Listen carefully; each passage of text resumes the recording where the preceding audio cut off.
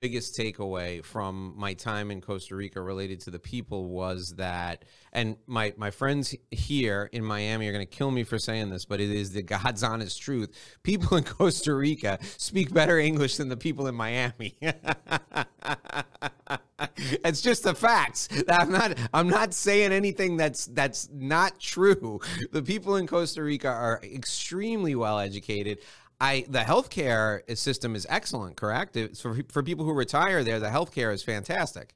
Absolutely. There's a lot of medical tourism, and I believe you were mentioning to having more of a neutral tone in regards to some other Latino countries. So yes, we've been known to have a certain sort of accent that could be more relatable compared to, let's say, offshoring in India or the Philippines, where it's more noticeable.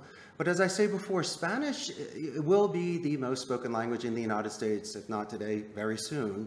So the fact that these agents here, as you say, are structured and disciplined, and they show the cognitive skills to become bilingual, which takes a lot of work.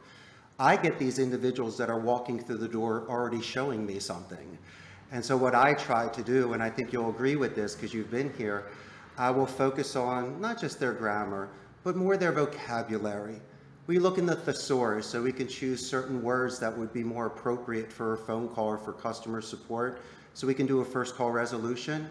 Because just by saying the word help, Dave, you know this, that could open up so many rabbit holes. It's better to say assist, lend a hand, or guide somebody. And so under my direction, that's where I take this delicate second language of theirs and use our experience being an Anglo-Saxon and growing up in the United States and giving them the ability to be able to communicate more properly with the sort of clients that we have in the United States.